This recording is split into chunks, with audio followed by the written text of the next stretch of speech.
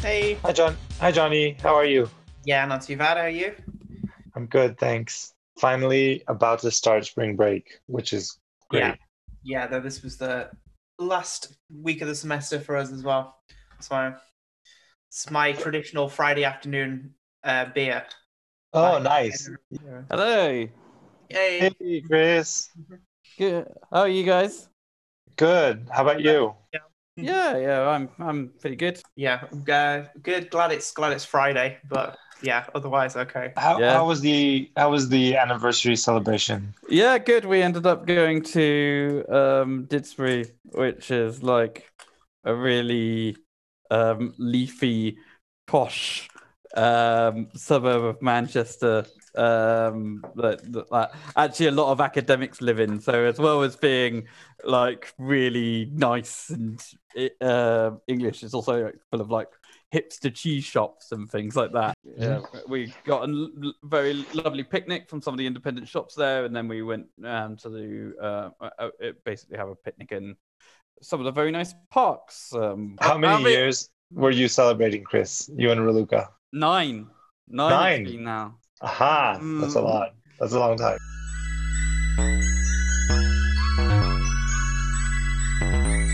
So this week we're going to be talking about the Israeli elections, and this is, as you may or may not be aware, the fourth Israeli election in the past few years. There was 2 elections in 2019, and then one about this time last year as well. Each time a government has been failed to form, and largely because of polarization around one man, Benjamin Netanyahu, Prime Minister of Israel since 2009, and who has become a kind of polarizing political cleavage in himself in many ways. This election has resulted in a seat alignment in terms of pro and anti Netanyahu parties, which is not drastically unlike the other ones. And there's already some talk about whether a 5th election will happen. I suppose Israeli elections now seem to function like an MCU movie, in that half of the point is that they provide a trailer for the next one in many regards. So we're going to be talking through how all of Israel's many parties have done, whether there's any chance for a stable government to come out of this election, and what the main issues other than Netanyahu have been. Well, you should also briefly say none of us are Israel experts per se, but both Jonathan and I have been listening to Haaretz's Election Overdose podcast, which was a kind of limited series. And so we're extremely grateful to Anshel Pfeiffer and Dahlia Shendlin. Yeah, I would like to very much shout out to this podcast, because this was unusual if you're covering international elections, to have something which was so detailed and in English of other countries' elections to follow, and kind of made you feel like you kind of there and having really up-to-date analysis of what was going on all the time. So yeah, I would definitely recommend. A lot of the kind of stuff they talk about in that will still be relevant post-election as well, so please do give that a listen. Yes, and I think also, and obviously this will be a much shorter podcast than that series, which is about 10 episodes long. So to some extent, we'll be kind of giving you the Cliff Notes version. But if you want more detail, that's completely available to you. Which is a fascinating election. It's a fascinating. Like we say, when neither of us are experts in Israel, but I think we both have a kind of sense that this is a country where we've become kind of like election junkies on it a little bit. It's got I just find Israel has a weird kind of Israeli politics has a weird kind of energy, which I find incredibly compelling, and I can't stop kind of reading about. And this election was no different. Just a brief note about the kind of, as we always do, the constitutional setup that this election is happening in. Israel has a parliamentary system. It's a unicameral parliament, the Knesset of 120 seats. And just like the Dutch election, which we discussed in the last episode, this is elected in a single nationwide constituency. They're probably one of the few countries in the world that do this. And they've coincidentally held their elections very close together. Unlike that election, which had basically a no electoral threshold, we do have an electoral threshold here, which has sort of steadily risen over the years. It used to be 1%. And at the moment, it stands at 3.25%. I'm not sure any of us have been able to find out where the 0.25 has come from on this. No. But I think the general gist of raising it to this, it was raised in 2014, was to keep out a variety of small Arab Israeli parties, which would have polled below this threshold. They have largely overcome this by combining into the joint list, which we will discuss a bit later. But yeah, this is now have this 3.25% threshold, which does seem at every election to result in a kind of panic among the smaller parties of whether they're going to pass it or not. There's often as well a lot of merging of parties in a few days before final nominations for candidate lists are withdrawn. So that's been a big element in recent years too.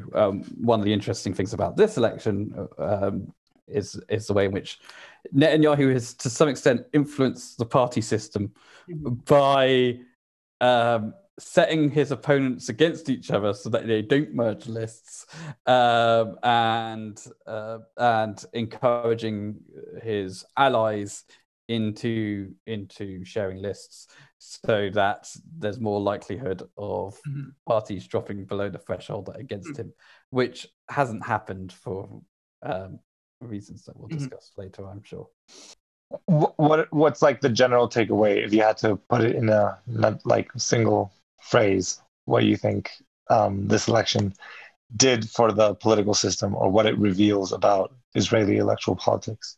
That's a hard question, I think. But I think for me, it's kind of underlined the centrality of this one figure to the party system to a large extent. And I mean, like Chris has said, a lot of his in other parties, his machinations have resulted in the kind of shape of, even in kind of opposition parties, how they've run in this election and stuff. And very much the media framing of it has been a lot talking about a anti-Bibi, pro-Bibi bloc, which have very little in common otherwise, especially the anti-Bibi bloc. So yeah, I mean, I suppose if I had to pick one thing, I'd perhaps say that. And I'm sure Chris will mention other things that we'll have kind of a lot of discussion about today.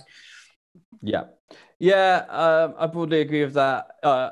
Israel increasingly reminds me of a country like Italy under Berlusconi, where the party system just becomes increasingly shifted around one man.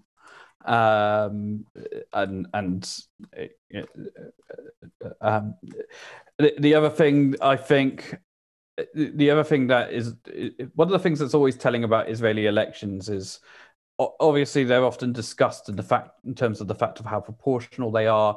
Israel has had a lot of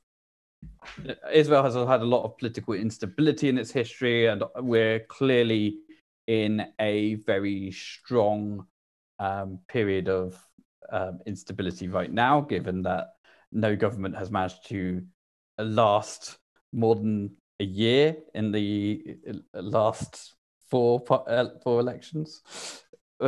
Last three elections, I should say, because we don't know what the outcome is of this one yet, in terms of coalition formation, although I think we've probably got some guesses.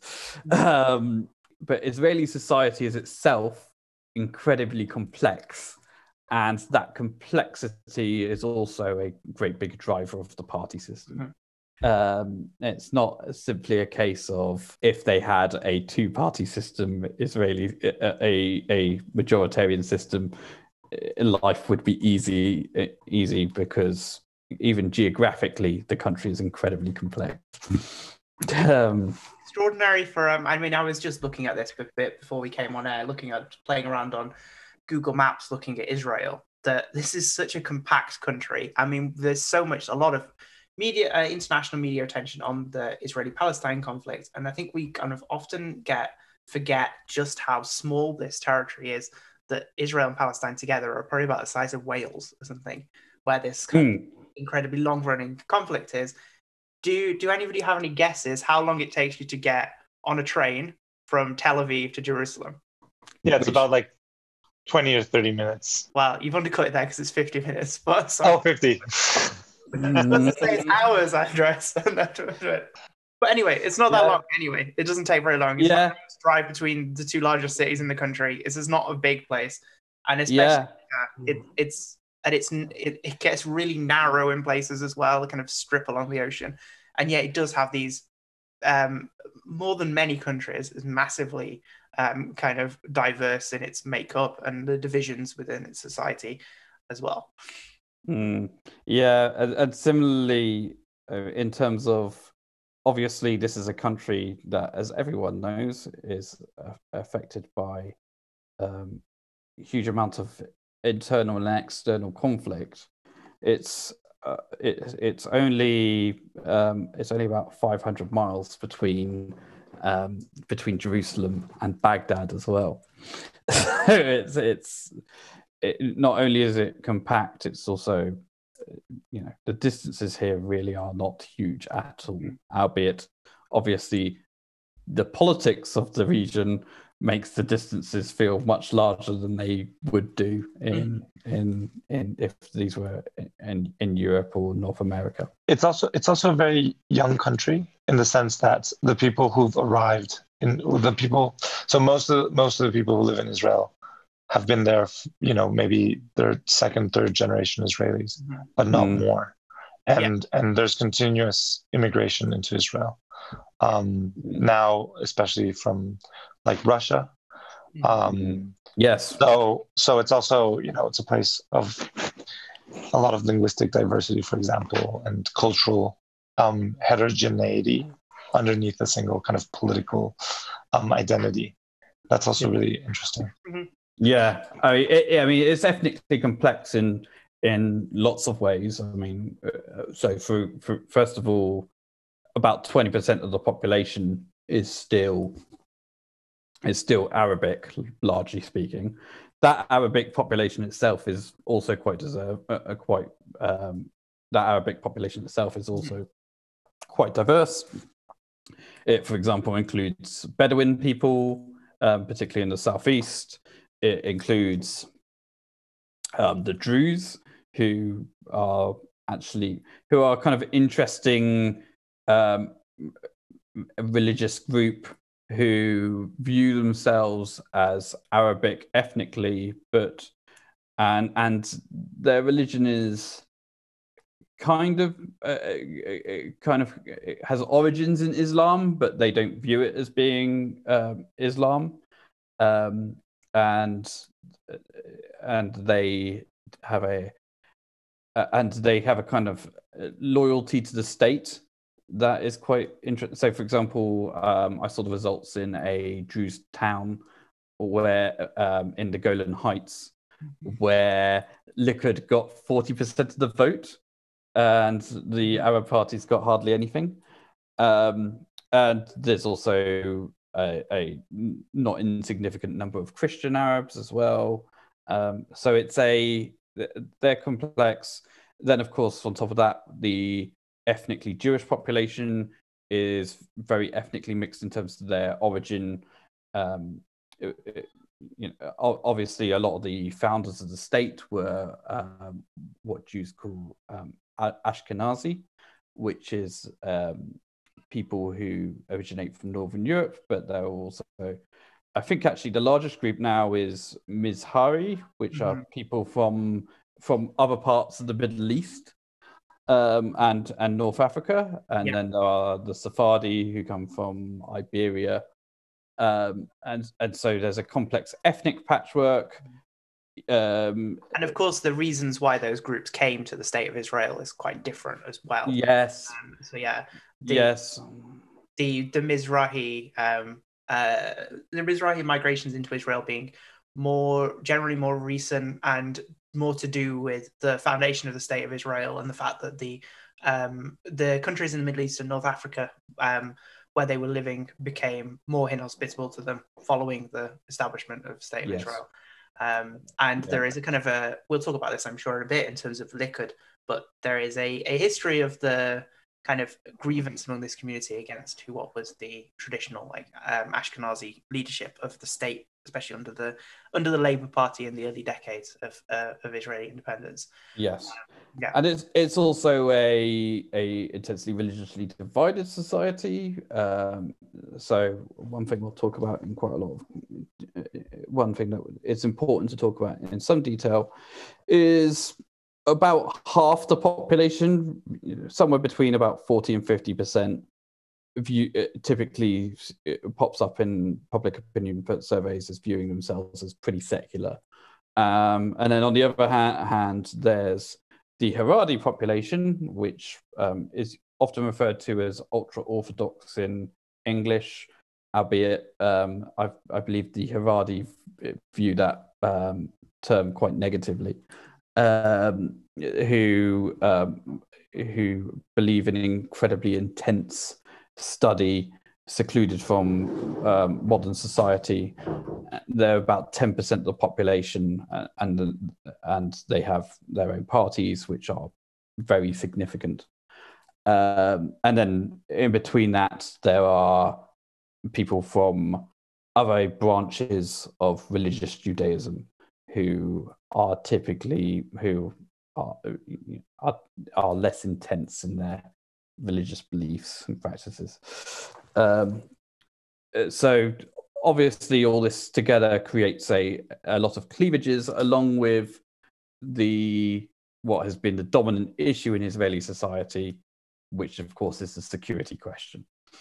Because obviously Israel is a society that has been, since its foundation, dominated by conflict, both internal and external,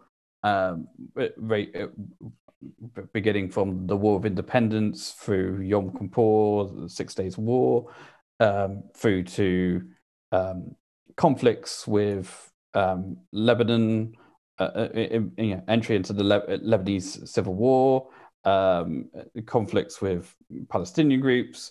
Having ISIS on your doorstep is never anyone's ideal, and it's a country which still is surrounded by countries which still to this day do not have diplomatic relations with it. Some do, some don't. So they have quite a good relationship now with Egypt, but they don't have diplomatic relations with Jordan, with Saudi Arabia. Relations with Lebanon are incredibly bad for obvious reasons, and similarly with Syria. I'd be interested to know, Andres, as a relative, more so than the two of us, newcomer to Israeli politics, what stood out to you from reading about this election? Yeah, so what I thought was really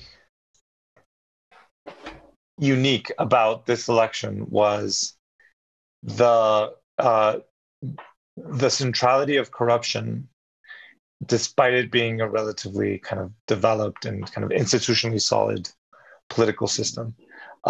Corruption, in such kind of grave accusations of corruption against the prime minister are rarely such a central part of politics in, I don't know, it's my impression, in more kind of institutionally solid countries. So this looks, as Chris said, it looks much more like Berlusconi's Italy than it does kind of a regular, well-functioning parliamentary system. That was one thing, and the other was the fact that this is an election that doesn't resolve the major issue, which is the formation of a stable coalition, and it's the fourth in a row. That is extraordinary, and there's clearly something going on between social divisions, electoral rules, and political strategy. Like those three levels are interacting to create enormous instability. And the political strategy is basically Netanyahu trying to escape corruption charges. And the social divisions you've talked about and how they map on via the electoral system into party politics.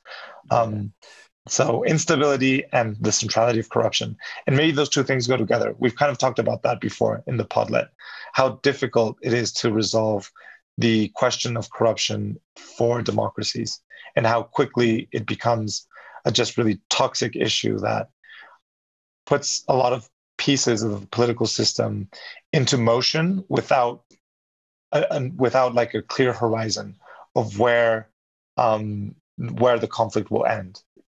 Yeah, absolutely. And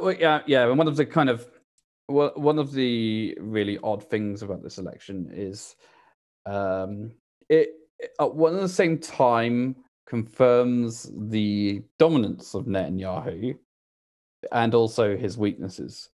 So, for instance, Likud, his party, have won by a fair margin the most seats.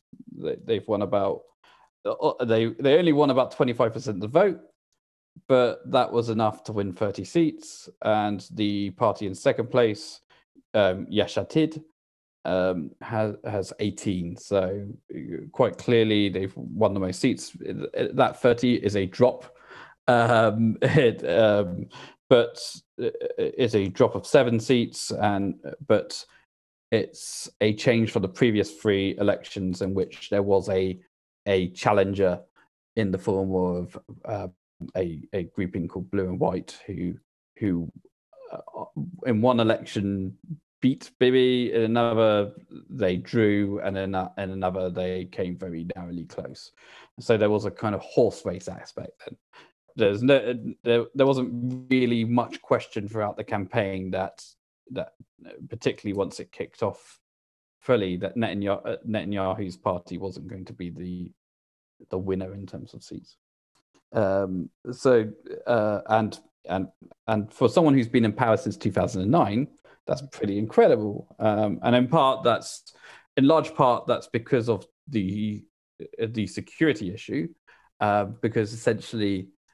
So historically, Israeli politics was divided most of all on security. So the left-right spectrum in Israel was really a spectrum that went from dovish to hawkish on one and the other, and that's still to some extent true. But what's happened is that the dovish end of the spectrum that was particularly associated with the Israeli Labour Party has suffered hugely since the failure of the peace process in the 1990s and the second Infidata, which I think I probably pronounced that wrong, but because I always manage to misspell it in exciting new ways. Our usual disclaimer, I feel, in this podcast.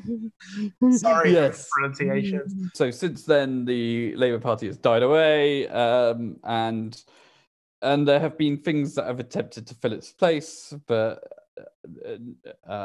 in the long run, Likud has remained as the dominant force in Israeli politics, and so that puts it in an interesting position. And at one and the same time, it's not easy for it to form a majority, but it's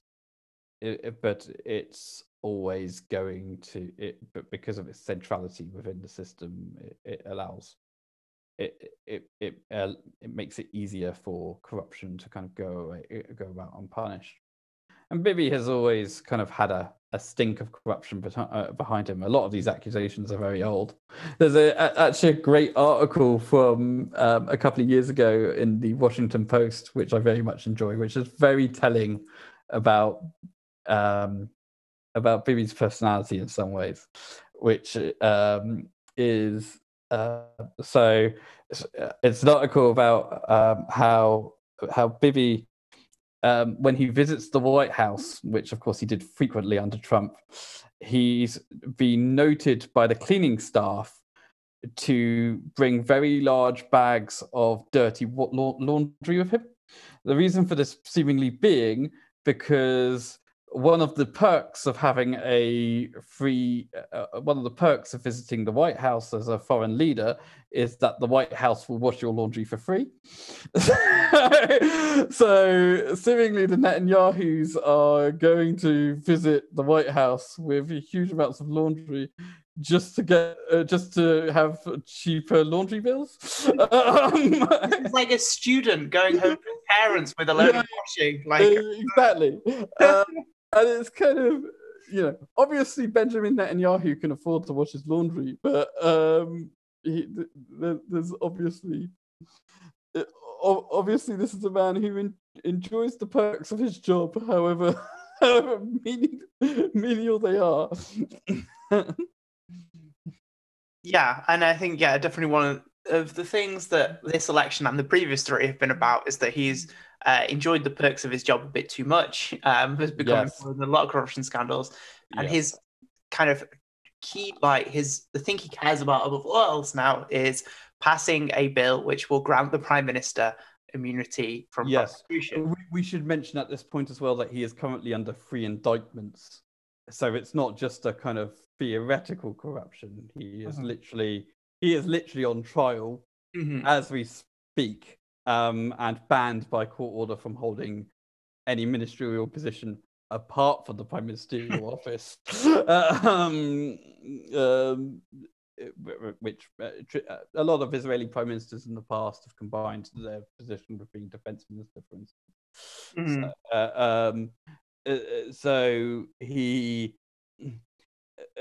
So he's very much in a position.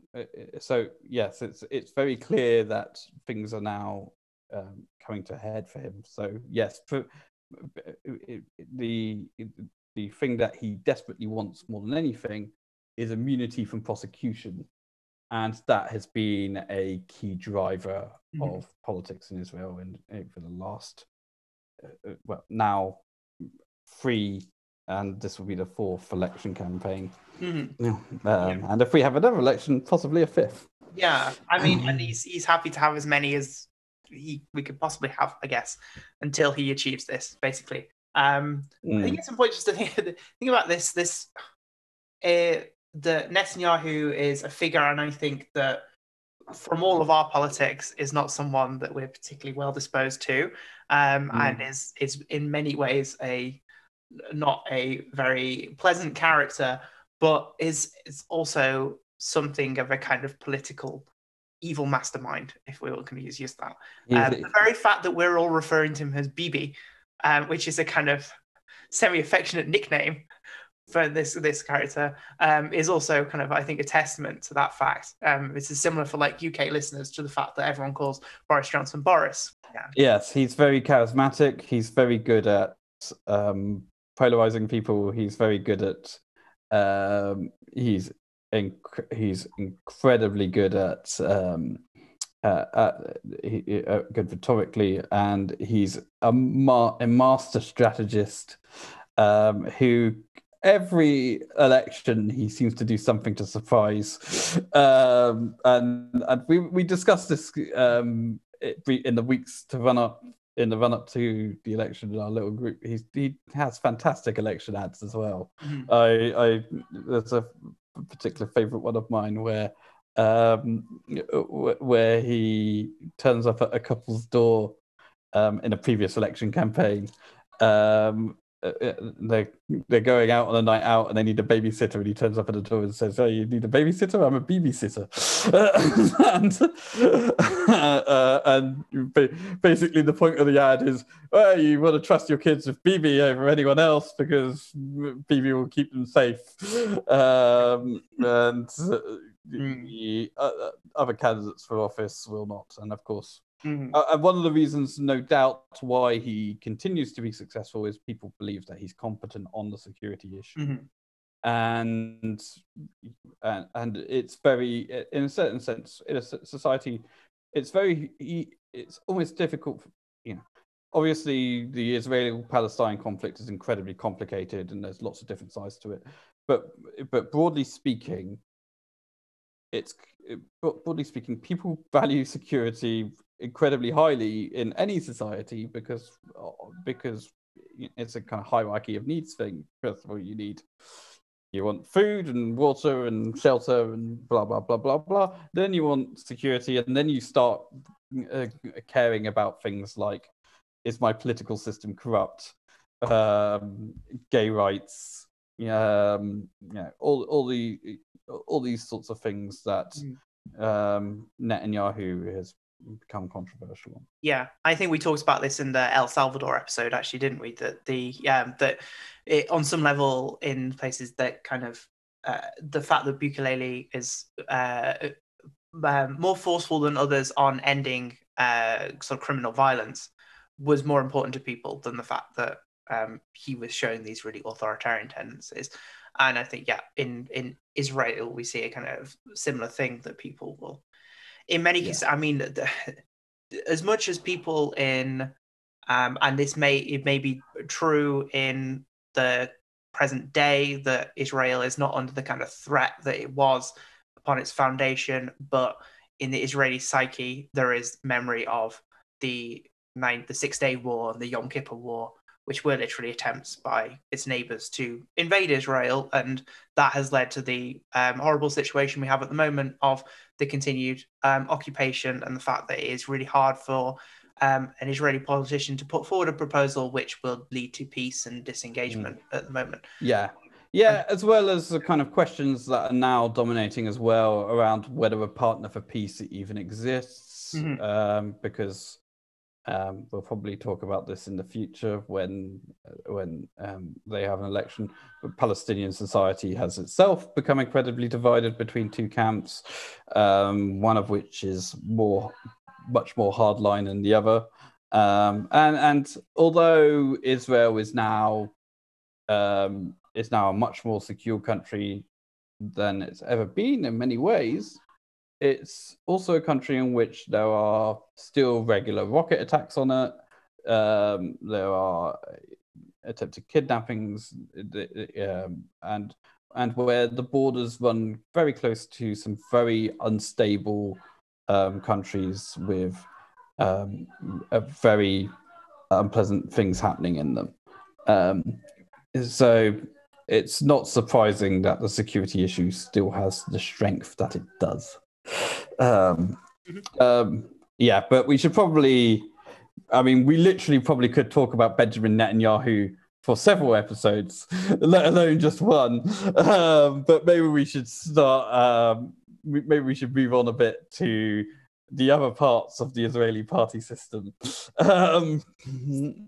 before we just before we move on to other parts, mention how long Netanyahu has been in power. I think we have. Yes, we have. He's been in power since 2009, but then he enjoyed. He was 96 to 99. I think I want to say he was also prime minister. Yes, and he's been even in the intervening period. He's been around in various ways. When Ariel Sharon left Likud to set up his centrist Kadima party, he became opposition leader essentially for a number of years. I think he served as finance minister at one point as well. I think possibly prior to when he was prime minister, but yes, he's been kicking around the Israeli political scene for a very long time now, in a way that few other leaders in the world have. But yes, we should. So yeah, we should broadly talk about the other divides in Israel, the other kind of parties. So along with corruption and Netanyahu himself, broadly speaking, the other big divide in Israeli society, which in many ways is now becoming bigger than the traditional left-right divide, is the question of secularism versus religion. So on the one hand, we have the Orthodox parties, Shas, and the United Torah Judaism, and then we have then we have a series of secular parties. Obviously, the parties of the left are in this camp. particularly Meretz, which is the more radical left-wing party, but Labour is in that camp too. Then there is Yesh Atid, which is kind of a centrist secularist party, but has kind of ended up which is broadly in the centre-left bloc now. And then there's also secular right-wing parties, particularly Yisrael Betanyu, which is a very interesting party in all sorts of ways. It'd be good if you could tell a little bit about specifically how this has played into this election, because I do know that this has been an issue for quite a long time, and it's an issue that Yesh Atid played on quite a lot, is the fact that the military has the Haredi community has a exemption from serving in the military as well, and receives state subsidies to yes. Yeah, so this is a complex issue in many ways, but a long running one that has become increasingly fraught in Israeli society. So, as we mentioned, the Haredi ultra-Orthodox community has two sizable parties, Shas and United Torah Judaism. They don't really differ much except on ethnic lines. United Torah Judaism is broadly an Ashkenazi party, and Shas is a more Sephardi and Mizrahi party. So, and they've often in the past been hinge parties. Shas has been in government almost constantly since its foundation in 1984. It's formed governments it's been in governments led by the centre left. It's been in governments with Likud, and it's been in governments led by the centrist Kadaba party as well.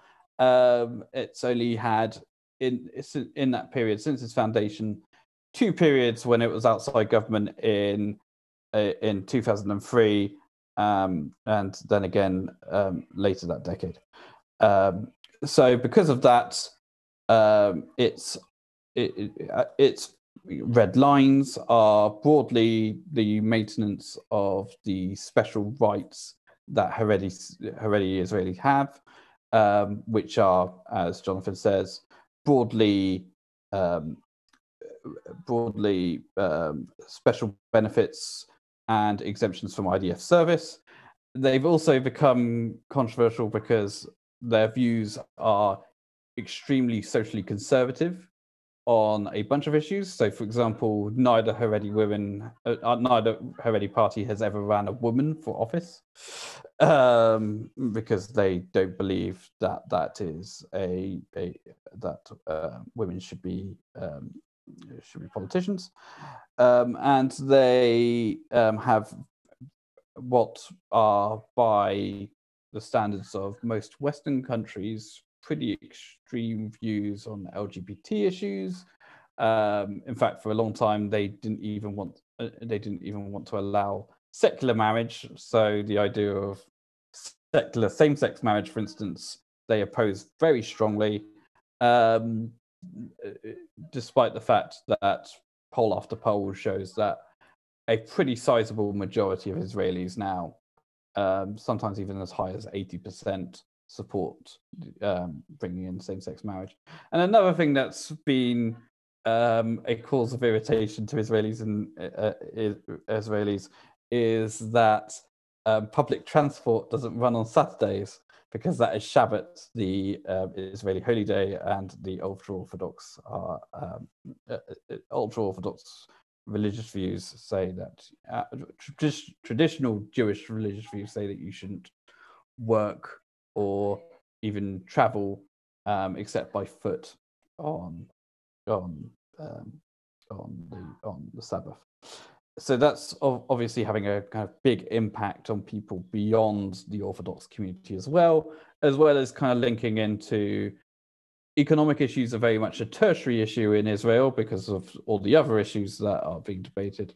But there's a kind of, but Israel has very high cost of living that has been increasing in recent years, and I think there's a sense of my taxes are going to people who aren't contributing to the state. Quite frankly, even amongst relatively centre-left voters. And so this has provided support for Yesh Atid, which is a party that comes from the secular centre, which has been a kind of long-running part of the Israeli political spectrum. Yesh Atid is very identified with its leader, Yair Lapid. One of the things that you'll probably notice as we start talking about more and more parties is that a lot of the parties were literally founded by their current leaders, and political parties in Israel have become increasingly personalist in recent years. And Yesh Atid, which has come second in this election and has been a long-running party, is very identified with Lapid, who is himself the son of the last leader of a previous very secularist centrist party by the name of Shinyu. But other parts of the political spectrum have also seen kind of rising secularist tensions. So Yisrael Beitenu, which is a party founded by Avigdor Lieberman, who he was born in what is now the Republic of Moldova, which was then part of the Soviet Union. His party was built by him to represent the interests of emigres from the former Soviet Union in the 1990s, who supports it disproportionately. They typically have pretty nationalist views and on questions of, for example, Arab Israelis. They have sometimes even been positioned to the right of Likud. But they are also quite secular because, of course, Jews from the Soviet Union ended up leading pretty secular lives for fairly obvious reasons.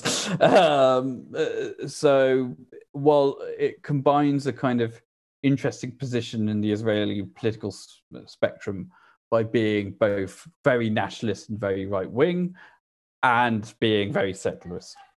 So that has pushed Lieberman, who previously was a very close Netanyahu ally. In fact, at one point, literally worked in the 1990s. Literally worked in the Prime Minister's office before he before he ran for office himself.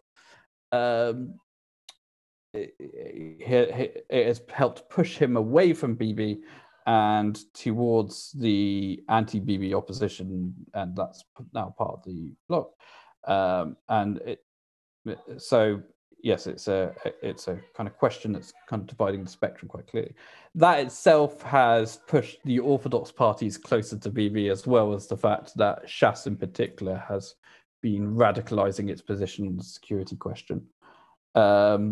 Because Bibi can always be trusted to deliver on red lines for people who are loyal to him.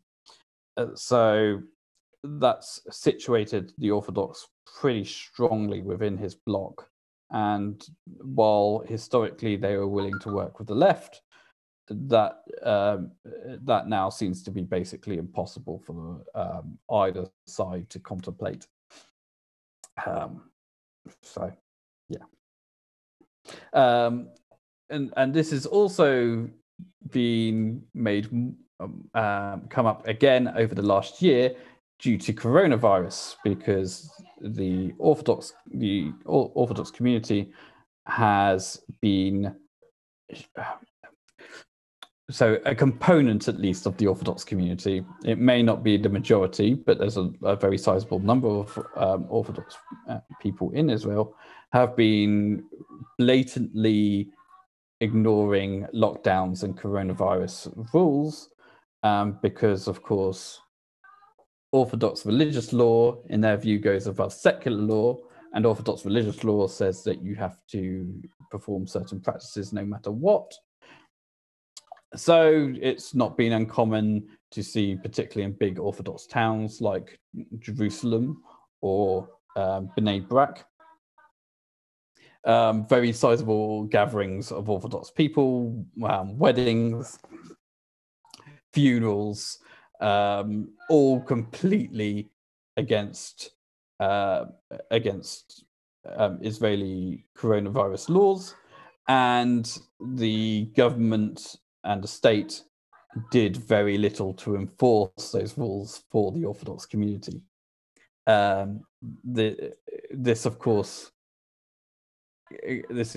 created more tension in public opinion, particularly because obviously that resulted in surges of coronavirus amongst the ultra-Orthodox community themselves. So there was a sense that they were endangering the rest of Israel, and eventually the government was forced to up its enforcement, albeit it was fairly soft, and the result was a series of Orthodox riots, with burnt out buses and attacks on police, which has obviously left a further bad taste in the mouth of the kind of more secular end of Israeli society. And of course, the other way that coronavirus has played a big role in this election is that Israel is by a pretty long way the country which has delivered the most vaccinations, and is now quite a bit over 50% of the population having received the vaccine, and one of the first countries where life is returning to normal because of the vaccine, I should say. Obviously, there are countries elsewhere in the world who, through different strategies, have managed to make life fairly normal again. But this is one of the countries where whatever we say about the previous handling of the coronavirus, the vaccine rollout has been a big success and has massively reduced the numbers of cases in Israel. This is clearly something based mainly, which we can say from how hard he was pushing it in election ads, and also from the fact that they clearly wanted to time the election to coincide with this, that Bibi and Likud were hoping that the success of the vaccine rollout would gain them some seats. This hasn't happened, though. I was wondering if either of you had any ideas on why. I'll let Andreas go first, just in case. Yeah, I'm not quite sure why that's the case. It's fascinating, though. It's really interesting that a politician would want to kind of attach their political fortunes to this public health push, this public health drive. That's interesting because it tells us maybe what might happen in other countries, right? Where there are similarly successful vaccination drives, right? So that's the first kind of comparative lesson, I think, in that. And then that it wouldn't work for Netanyahu, that it would kind of not produce the bounce he was expecting, is also really interesting. It's hard to I don't know how much this kind of lesson will travel to other countries because of the particularities of Netanyahu's corruption scandal, but also the fact that it's the fourth election in 2 years, and probably that also kind of like subtracts from his popularity because people get fed up from like multiple elections happening. And also for them not being kind of conclusive, right? This notion of like politics is kind of like just kind of a show, a one-man show. I think that also detracts from him. Yeah. The third thing might be something that you guys were talking about earlier on, which is the relative importance that citizens will attach to health or to public health programs. Maybe there's a an argument or there's a feeling that this is the government's job anyway. Why should we reward someone for doing their job at such an essential level, which is just procuring people's health? I don't know. It's a fascinating set of events, though. Yeah. On the election fatigue point, just briefly, it's worth noting actually that this is the lowest turnout election since 2013. So, and that's despite the fact that Israel has been pretty good on keeping people safe in terms of they were one of the first countries, because of the fact that they've now had 2 elections under the coronavirus pandemic. So they were actually also one of the first countries to hold an election with kind of serious coronavirus prevention. So some of that election fatigue is certainly setting in. It may also be one thing that's hit Likud too, because traditionally Likud areas are amongst the lower turnout areas in the country. I haven't seen any analysis of this yet, so I don't know for sure, but I wouldn't be surprised if because Likud voters already typically turn out in lower numbers, that means that that possibly they've been hit slightly, and that might also be one of the reasons why some of the smaller parties have perhaps overperformed what was expected before the election. And just on the vaccine point, very quickly, just to mention that although like the Israeli government has been extraordinary in its capacity to reach its own citizens, it's been highly criticized for not vaccinating people in the occupied territories and actually only providing 100,000 vaccines to Palestinians who work in Israel and not going directly there. In fact, I think the Palestinian Authority has received the vaccines from the COVAX initiative and not from the Israeli government, which is it's pretty controversial. And the other thing is that the part of the vaccine effort included the rollout of what's called the Green Passport, which is an electronic app and also a piece of paper that shows that you've been fully vaccinated and gives you access to more. That gives people access to more services, such as like going to the gym, for example. This has also been kind of controversial in some sectors of society. It's generating a divide between who can do what in society based on whether or not they receive the full vaccination, which may be just down to luck in some cases. So just wanted to include that parenthesis.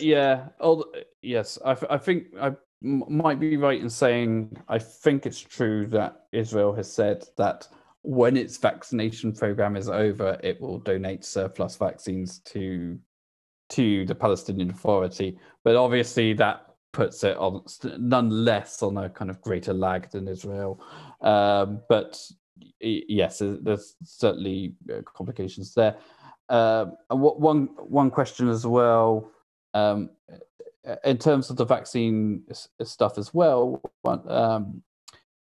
in the UK, we have seen a very clear vaccine bounce in the polls for the internal government. For the government, we are one of the fastest vaccinating countries in the world right now, and the vaccine program is seen as a success. It's kind of telling that even my most hardcore partisan Labour friends are like, I guess the government's done well on the vaccines.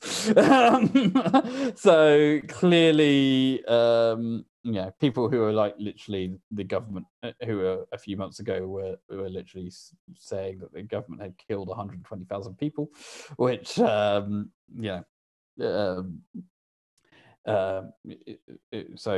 have not been praising the government until now on its coronavirus platform.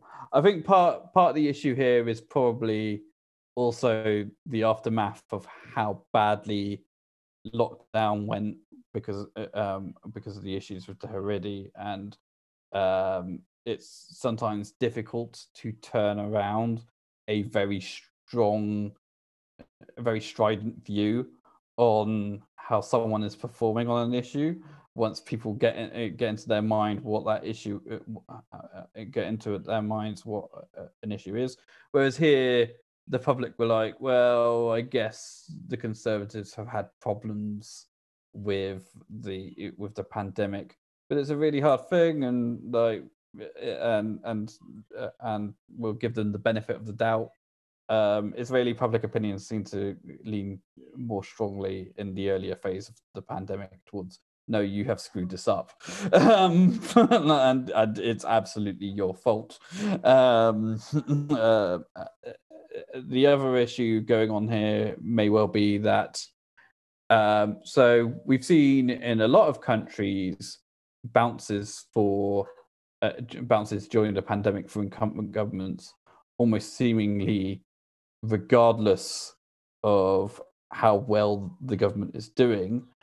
But in others we haven't, and it seems to me, just casually looking through it, that it might be the countries where leaders were most polarizing before, where coronavirus bounces have been kind of most limited. So it may just tie into the fact that readings of Bibi were already so extreme that even a very good vaccine program couldn't change people's mind on him.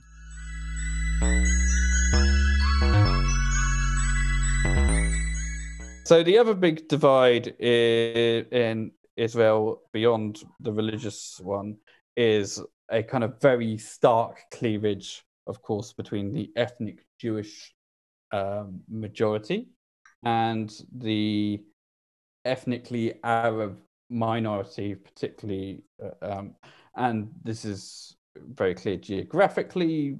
Arabs live broadly in towns in the north of Israel, which are almost typically homogeneously Arabic. So they're fairly socially divided too. The Arab areas are known to have very poor public services. They there's been, for example, there's been a recent spate of murders, which has, as I understand it, caused a lot of upset in the Arabic community, and has been linked to the fact that the police don't typically police Arabic areas very heavily. They're very poor. Obviously, there is some levels of discrimination. Not all Arab residents in Israel have citizenship, but a sizable number do, so much that there has been representation in the Israeli parliament, in the Knesset, for Arabic parties almost since the start of Israel, but they have had limited involvement in governing the country. I mean, this may be. There was a signs, I think, recently that this was changing a little bit in terms of the last election, the joint list, which was an alliance of, correct me if there's 4 Israeli Arab parties. Yes, 4. Yeah, which had did quite well in the 2020 elections, and actually recommended the blue and white centrist candidate Benny Gantz as prime minister, and looked set to be possibly involved in some sort of a governing arrangement, maybe offering outside support to the government. Obviously, this did not happen because Netanyahu managed to lure Benny Gantz into a national unity government. In part because the anti-Netanyahu bloc at that election had a very thin majority. It was a very heterogeneous bloc, as this one is. But the division that actually ended up popping up that caused the problem was 2 MKs from within Gantz's party, and 1 MK from within what was then the Joint Labour Meretz list, who was actually a member of a third party. basically said that they wouldn't support a government with Arab Israeli support, even if that party was outside the government officially. So that meant that it didn't have a majority even with the joint list. So that was one of the things that caused the move towards a community government. Yeah. Also that, and I think the pandemic was also used as a kind of excuse to form this government as well, wherein Gantz was supposed to be a kind of alternate prime minister, and Netanyahu was supposed to hand over to him this October, I think. Netanyahu obviously didn't want this to happen because he needed to pass his immunity law, and kind of torpedoed the government sort of in last December. Yeah. So the coalition agreement involved a lot of kind of complex safeguards that were supposed to stop this from happening. So in essence, there was a law was put into place that made it very, very difficult to dissolve the Knesset for this particular term, but it had one loophole in it, which was that if a budget failed, then the government could be collapsed, and hence therefore your elections held.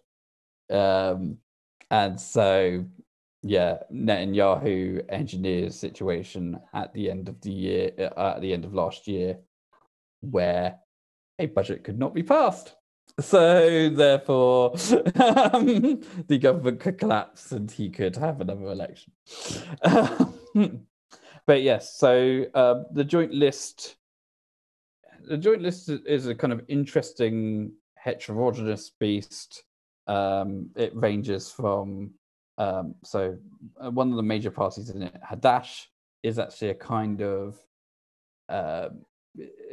basically a far left communist party with kind of anti-Zionist views, but which does bring in some Jewish activists and voters and members, and has quite strong feminist views. And then there's, for example, Balad, which is an Arab nationalist party with kind of controversial links to Qatar. And that has in the past been explicitly anti the existence of Israel, which is quite controversial. Then Tau, which is kind of personalist party, and Ram, who are also who are linked to the Islamic movement in Israel. They're very socially conservative, kind of softly Islamist. They're not particularly.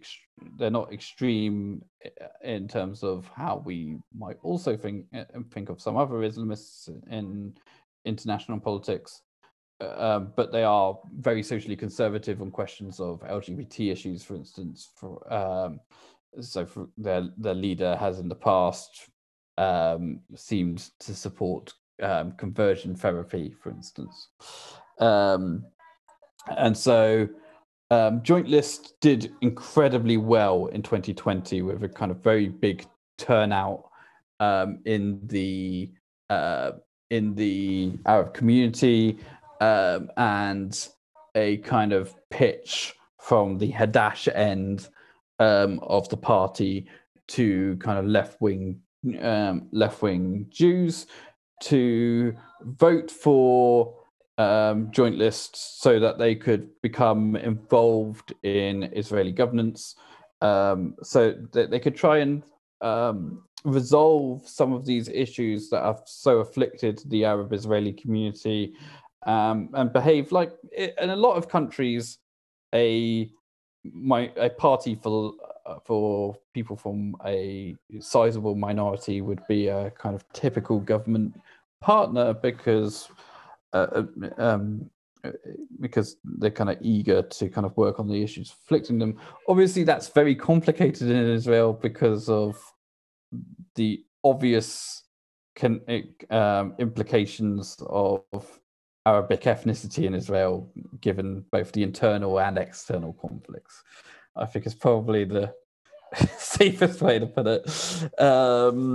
And they've been problematized, and in the past, in 2016, a law was passed that was designed that made it so that members of parliament, members of the Knesset, could be impeached for racism and terrorism, which were clearly aimed at the Arab-Israeli community. As we discussed at the start of this podcast, it's a widely received view that the raising of the electoral threshold was designed to hurt the Arab-Israeli parties.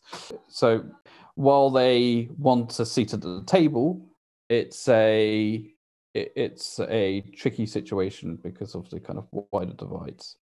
And Netanyahu has problematized the Arab-Israeli population. So the 2020 campaign, for example, featured a lot of dog whistling about the idea that Arab-Israeli voters were turning out in sizable numbers. You've got to vote for Bibi to stop the joint list having an impact on the government. Blah, blah, blah, blah, blah. Which, since then, he's then done a complete U-turn because he's Benjamin Netanyahu, and that's what he does. So first of all, so one of the big achievements of the last year of the Israeli government, which I think has been rightly applauded by almost everyone, is that they signed 2 peace deals with the United Arab Emirates and with Bahrain, which allowed for mutual recognition, trade, and a bunch of other good stuff, which is good for the Arab-Israeli population and good for Israel in general. And on the back of this, Netanyahu started pitching himself directly at Arab-Israeli voters. So with a picture, literally turning up in Arabic towns to do rallies and to campaign, with a very clear goal of with basically a pitch of vote for Bibi because you can have a seat at the table, in terms of just voting for the guys who are in power all the time and will do good stuff for you. And that's clearly had an effect because Likkud's vote has risen in basically every single Arab town in Israel, albeit from often a very low base, but often by quite substantial amounts. But it may also have been an aim to attempt to depolarize the joint list, to lower turnout amongst Arab Israelis with a sense of these issues now afflict us less, and also they pulled RAM, the most socially conservative party, out of the list. Abbas and Likud, Mansour Abbas, who is the leader of RAM, started appearing on, for example, a TV channel which is very connected to Likud, and started talking openly about cooperation. And eventually RAM left the joint list and decided to run its own. And this kind of has 2 potential benefits to Bibi, either in terms of maybe RAM falls below the threshold, which it almost did. It's actually the party closest to the threshold. And therefore there are less Arabs, there are more wasted Arab votes, and therefore that helps Bibi and his allies. Or, on the other hand, maybe RAM is a potential coalition partner, which since the election, Abbas has actually said that he is potentially willing to do business with Bibi. Albeit there's a lot of complicated issues there.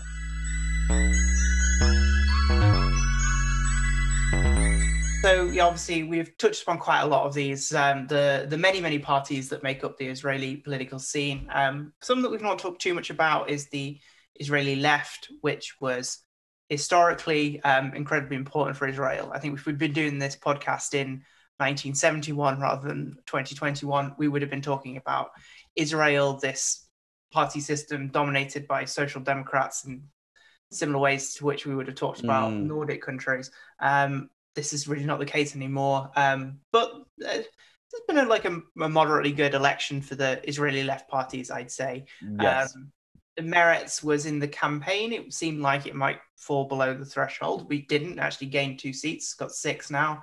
And Labour was seen to be definitely kind of a dead force and wasn't coming back. At the start of the election campaign, I literally thought this was going to be the one where Labour just finally fell out of Parliament, out of the Knesset altogether. Yeah, it's been a close run thing the last few, which is incredible considering that Labour is basically, or at least descended from the party which founded Israel, and for many years was the dominant party of Israeli politics. And as recently as 2015 was the second biggest political force as well.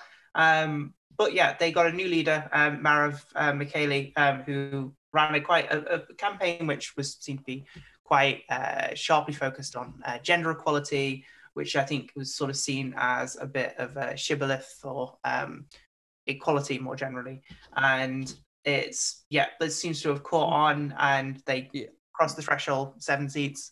And quite importantly, we often think about the dilemma on the Israeli left is, do I vote for Labour, and which has more chance of being in the government, and therefore, but then the risk is Meretz might fall below the threshold. They both seem to have gained, which is quite good. And I think part of this is as you've kind of already mentioned, the low turnout has helped some of the smaller parties, because obviously they have more. They tend to have more committed. You need fewer raw votes to get over the line. It's essentially it. Yes. And I think that there's a sense that in the previous 3 elections, some of these left-wing voters have been voting for blue and white as a kind of challenger to Netanyahu, and maybe considering blue and white is completely splintered, that they have come home. The horse race has kind of ended. Yes. Then we've already kind of touched on the Arab parties, I guess, the centre parties. We talked about Lapid and Yesh Atid a little bit. He's ran, I think, what's generally regarded as a pretty good campaign, and run a kind of balancing act where he has managed to rise to be confidently the largest opposition challenger, but at the same time has not forced Meretz and Labour below the threshold as well, which is they've played quite skillfully, ran a campaign focused on this idea of sane government, very obviously indicating that Netanyahu is the insane one. They've gained, I think, 17 last count. Albeit they're kind of problem for the anti-Netanyahu bloc in terms of coalition formation, because Lapid is very much disliked on the right, and for those parties in the change bloc, as it's been described, making Lapid prime minister is possibly a bridge too far, even if it's a rotation deal. So yes, he has ran a very good campaign, but it's almost a problem for the change bloc that he's done so well relative to the other parties. And then there's the remains of blue and white, Benny Gantz's personalist party. So, which Gantz was a former general who entered politics essentially to defeat Netanyahu, but while being incredibly credible on a security issue, because hey, he's a general, demonstrated himself very quickly. He demonstrated himself to be a neophyte when it came to politics, and Bibi kind of ran circles around him because Bibi is the exact opposite of whatever of a neophyte. But they've managed to survive, which looked like as well it might be an issue. The final polls showed it as being very possible that blue and white could slip below the line. Whether that's strategic voters or the low turnout. Once again, it's obviously a positive for the anti-Bibi parties. Because I think Gantz will have learnt his lesson from this and will not be. Yes, I don't think Benny Gantz is going to coalition again. I don't think Benny Gantz is going to form another coalition with Netanyahu, and even if he did, he wouldn't vote for the immunity law, which would mean that sooner or later Netanyahu would force another election again too. So I count 4 parties over the threshold of the kind of vaguely sort of secular, traditional right, Likud, and then 3 other parties, 2 of which are very strongly anti-Netanyahu, one of which is Israel Betanal, which we've talked about quite a few. Lieberman. Yeah, we don't need to talk about them. But again, they've had a relatively muted campaign, I would say. But they haven't really changed in terms of their size. So. Yeah, they have a very stable voter base. So like you say, it's very much that they have a segment of the Russian-speaking population which always votes for them, and they're not really one that goes up and down very much. And then we have New Hope, which was founded by the Star Wars inspired party, as a lot of people have said. Yeah. So this is a really this is almost the kind of prime example of how Netanyahu's very existence reshapes the Israeli party system. New Hope is a party founded by former Likudniks. Gideon Saar is a former high-ranking Likud politician. He ran. He was an internal critic of Bibi. He ran against him in a leadership election. Likud, loving Bibi as he did, as they do, Saar only got 28% of the vote in the internal leadership election, which is telling about that party. So with the corruption scandal looming, Saar went off and formed his own party with a bunch of people from across the spectrum in Likud, some with very deep links to the party. I mean, one of them is one of the people that were high up on the list was the son of Begin, the first ever the first Likud prime minister, and in many ways the party founder. One of Netanyahu's chief strategists went over, a couple of people who'd been cabinet ministers, and a couple of and some people who were like real up and comers. So this was in many ways the kind of biggest threat to Netanyahu yet, because Saar and the people in New Hope are experienced politicians, and they can also basically claim to be Likud without Netanyahu. But they had, I think it's fair to say, a very poor campaign. They started off with a kind of lot of fireworks, and then Netanyahu outplayed them by saying, "Oh, they're tools of the left," pitting them against other parts of the right, so forcing them to go rightwards. And also they made some strategic mistakes of their own. So, for example, they hired the Lincoln Project guys from the US, who ex-Republicans who campaigned for Joe Biden with very memorable ads. So the idea was that they were going to produce a kind of bunch of kind of anti-Netanyahu ads about what a crappy human being he was, and then it turned out that Project Lincoln's one of Project Lincoln's founders had been accused of a series of sexual harassment and cases, and they ended up having to fire him.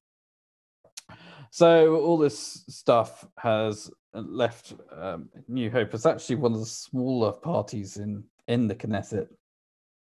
And in the final result, it's actually, and actually ended up with only 6 seats, and actually got only slightly more votes than Meretz, which, given that Meretz spent most of the campaign panicking about when it was going to still exist after the election, is not exactly a commendation for New Hope. So they're left in quite a weak position. And then finally we should talk a little bit about Yamuna. This party is led by Naftali Bennett, who was a former chief of staff of Netanyahu, actually, and a lot of people kind of it's sort of mentioned that he has this left him with a little bit of a complex kind of thing growing up in MVB's shadow. He wants to be prime minister, and he leads this party, which is, I think, from a camp which would be described as as national religious or religious Zionist. Although it's sort of he's been moving towards being a more secular presence. He himself is what's called modern Orthodox, which is attempting to basically Orthodox religious views, but designed to make accommodations with the modern secular world. So he kind of occupies a kind of middle position on the religious spectrum. Is probably and I think that while last year he didn't join the Netanyahu-Gantz national unity government, and really focused on corruption allegations, and was kind of seen as a big challenger. I think that Netanyahu got people's votes from across the spectrum who would have kind of found him abhorrent on other issues because they believed that he could be a person to get rid of Netanyahu. This kind of collapsed, really, and then they've only ended up really. How many seats did they end up? They get 7 seats. They ended up with in the end. And part of that was the involvement of New Hope, because what New Hope did was it allowed Netanyahu to play Saar and Bennett off each other. Probably what they should have done is they should have tried to basically copy the blue and white strategy and unify and run a kind of joint campaign. But obviously that didn't happen, and that allowed him to play them off each other. And similarly with what happened to New Hope, Bibi spent the election suggesting that Bennett was going to be a kind of tool of the left. When Lapid went into prime position, the whole line was, oh, well, if you vote for someone who might vote to vote me out, you're essentially voting for someone who's going to make Lapid prime minister. So Bennett had to explicitly say, first of all, that he wasn't going to make Lapid prime minister under any circumstances, and then increasingly moved towards saying, occupying a kind of middle position where it seemed that he was much more willing to support a Netanyahu-led government. Once again, another leader gets outplayed by Benjamin Netanyahu.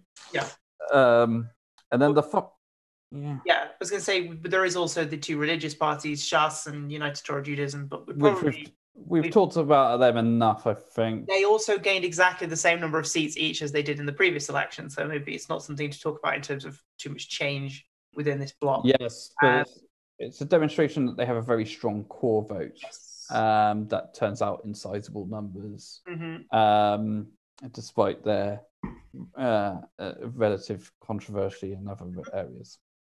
And then the last party, which is also, I want to say is the worst party, is... Yes, I think it's fair to say that pretty much everyone agrees that this is one of the most unpleasant parties in Israel. Which was incredibly controversial in Israel, that Netanyahu did this, which was he basically got these two quite extreme parties, one of which was kind of descended from the in this what is known as the Kahanist tradition in Israel, which is a very, very far right kind of Jewish supremacist ideology, and he has encouraged them to form an alliance for this election. Yes, with essentially some particularly extreme Haredi parties. The original Kahanist party was in fact banned at one point. So yes, this is an incredibly controversial gathering, and as you say, literally encouraged together. And it's an example as well.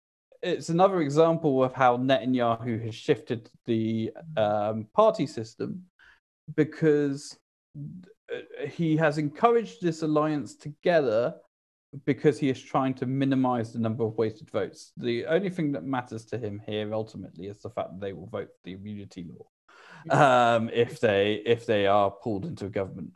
In typical times, Netanyahu would not be willing to contemplate working with people like this, because obviously it has risks on the moderate end of his coalition. And not only that, bringing them into government will get roundly internationally condemned from almost all of Netanyahu's major Western partners. It's not something that will be so it will create a sizable number of issues for him, but they will vote for the immunity law, and that's all that's the thing that matters to him. And essentially, one of the things to remember about this about the whole situation with Netanyahu and corruption is it's massively narrowed his, not just the parties that will work with Netanyahu, but the parties that he wants to work with. Because for example, he has done deals in the past with Yesh Atid, he has done deals in the past with Blue and White, he has done deals in the past with Labour even, but none of those parties will vote for the immunity law. Therefore, even if you can form a government with them, he wants another election as soon as possible so he can find a majority that will. So this is next to the situation where he's making these really, I mean, I think extreme right is completely warranted as a term here. Yes, I mean, I mean, radical right party, is it? It's definitely. I mean, it's possibly a little bit dramatic, but it's telling that even some commentators on the right have compared the Kahanists to Hitler, which, if you're in Israel and people are comparing you to Hitler, is a particularly strong association, I think it's fair to say. Yeah, and they've although the two classical religious parties have not shifted in their seats, a lot of the kind of media attention on this campaign has been focused on their the religious Zionist party has focused on their attempts to win over Haredi voters, and it does seem that them possibly, I think this may be the case, that the low turnout is obscuring the fact that there has been a shift among younger Haredi voters towards the religious Zionist party as a kind of anti-establishment vote within that community as well. Yes, because as well as everything else we've talked about, one problem that's going on within the Haredi community is that Shas in particular has become associated with corruption in and of itself, which is also another driver of the secular religious divide too. So where does this leave us? We have the change bloc parties, so Yesh Atid, Blue and White, Labour, Israel Better Now, Joint List, Meretz, New Hope, 57 seats. The Bibi supporting parties, Likud, Shas, United Torah Judaism, and Religious Zionists, 52. And then Yamina and Ram, who are not explicitly pledged to either of these, get 11 seats between them. So obviously the Change bloc is bigger than the BB bloc. Do you see a chance of a alternate government not headed by Netanyahu being formed from this, or is it election 5? I mean, I think it's election 5, to be honest. I mean, basically, the problem that stands on both of these, for both of these blocks, is that no matter what you do, you are dealing with an incredibly broad-based governing coalition. Now, in some ways, some of this stuff might be a bit easier than it initially appears. So, for example, not too long ago, under the advice of the excellent Jewish American political scientist Matthew Shugart, the Israeli Knesset changed the way that votes of confidence are done in Israel from to be constructive votes of confidence. Now, for those who aren't familiar with what that means, basically that means that instead of, so in Britain, for example, if you have a vote of confidence in Parliament and the government, it's an up-down thing. You either approve of the government or you don't. In constructive votes of confidence, which are used, for example, in Spain and in Germany, you can vote no confidence in the government, but only by naming an alternative government. So by doing that, it makes coalition formation a bit easier, particularly if it's a minority government, because if you can get a majority on the initial first vote, then it's harder to change out the government. So that, for example, does make it easier to imagine a government where Arab parties sit outside the government and have a support role. But nonetheless, despite that, in either situation, to form a government, you are talking about having. So for Netanyahu, he would need the support of both Yamina and Ram. That means having a government that runs from an Arab Israeli party all the way through to a party that, in the form of the Kahanists, believes that sizable numbers of Arab Israelis should be literally expelled from the state. That does not strike me as a stable governing coalition. Yeah. And that's assuming that Ram and Yamina will vote for the immunity bill as well, which, even if a government of that type can be temporarily formed, they probably won't, which means that at some point Netanyahu is going to try and collapse the government again. Because otherwise, sooner or later, there's going to be a trial. Yes. The Change bloc also very heterogeneous. Very heterogeneous. In some ways, things are a little bit easier because they can, in theory, form a government with either Yamina or Ram. And in fact, Yamina could even be exchanged for the joint list. So if Ram is considered to be a kind of more moderate, easier partner, that could even be done. However, you still then have a coalition that runs from Arab Israelis through Meretz, the party of the peace camp, all the way through to parties who have traditionally been seen as more nationalistic than Bibi. I also have I haven't had a chance to read too much into them since the election. I also wonder a bit about New Hope, because New Hope has had such a bad election in the end, and because of the fact that they are former Likudniks, whether there might be an attempt to reintegrate them into Likud, and whether that might then pose a stability problem for either the Change bloc or kind of wider issue. So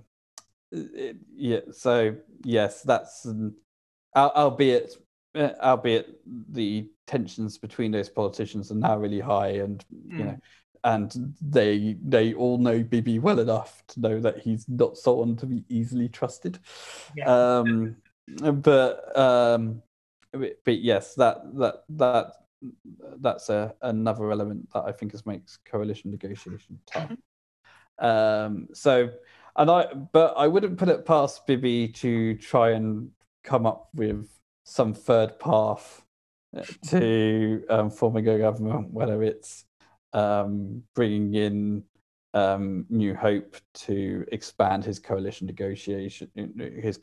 options, or something like that. But all this stuff is incredibly difficult, and so I think probably the likeliest outcome is, even if a government can be formed for a while, and we've seen in this election in particular that Bibi is very good at using government formations to actually screw his own coalition partners, and you set them up for future elections. Whether they can, it seems unlikely that things will last. So, yeah. So we'll see you all for the second 2021 Israeli election in about 5 or 6 months, probably. Institutionalize it as an annual event at this point. Yeah. Wasn't it the spirit of the Chartists? Yeah, I was about to say this. Yeah, yearly parliament. We can do it. It's fine. Which is great for people like us, not so great for the average person. Yeah. So yeah, well, thank you all for listening. That has been an incredibly dense discussion of an incredibly complex country, and I'm very sorry to Jonathan, who's going to have to try and edit this mess. Okay, we'll see everyone next time. Yeah, thank you.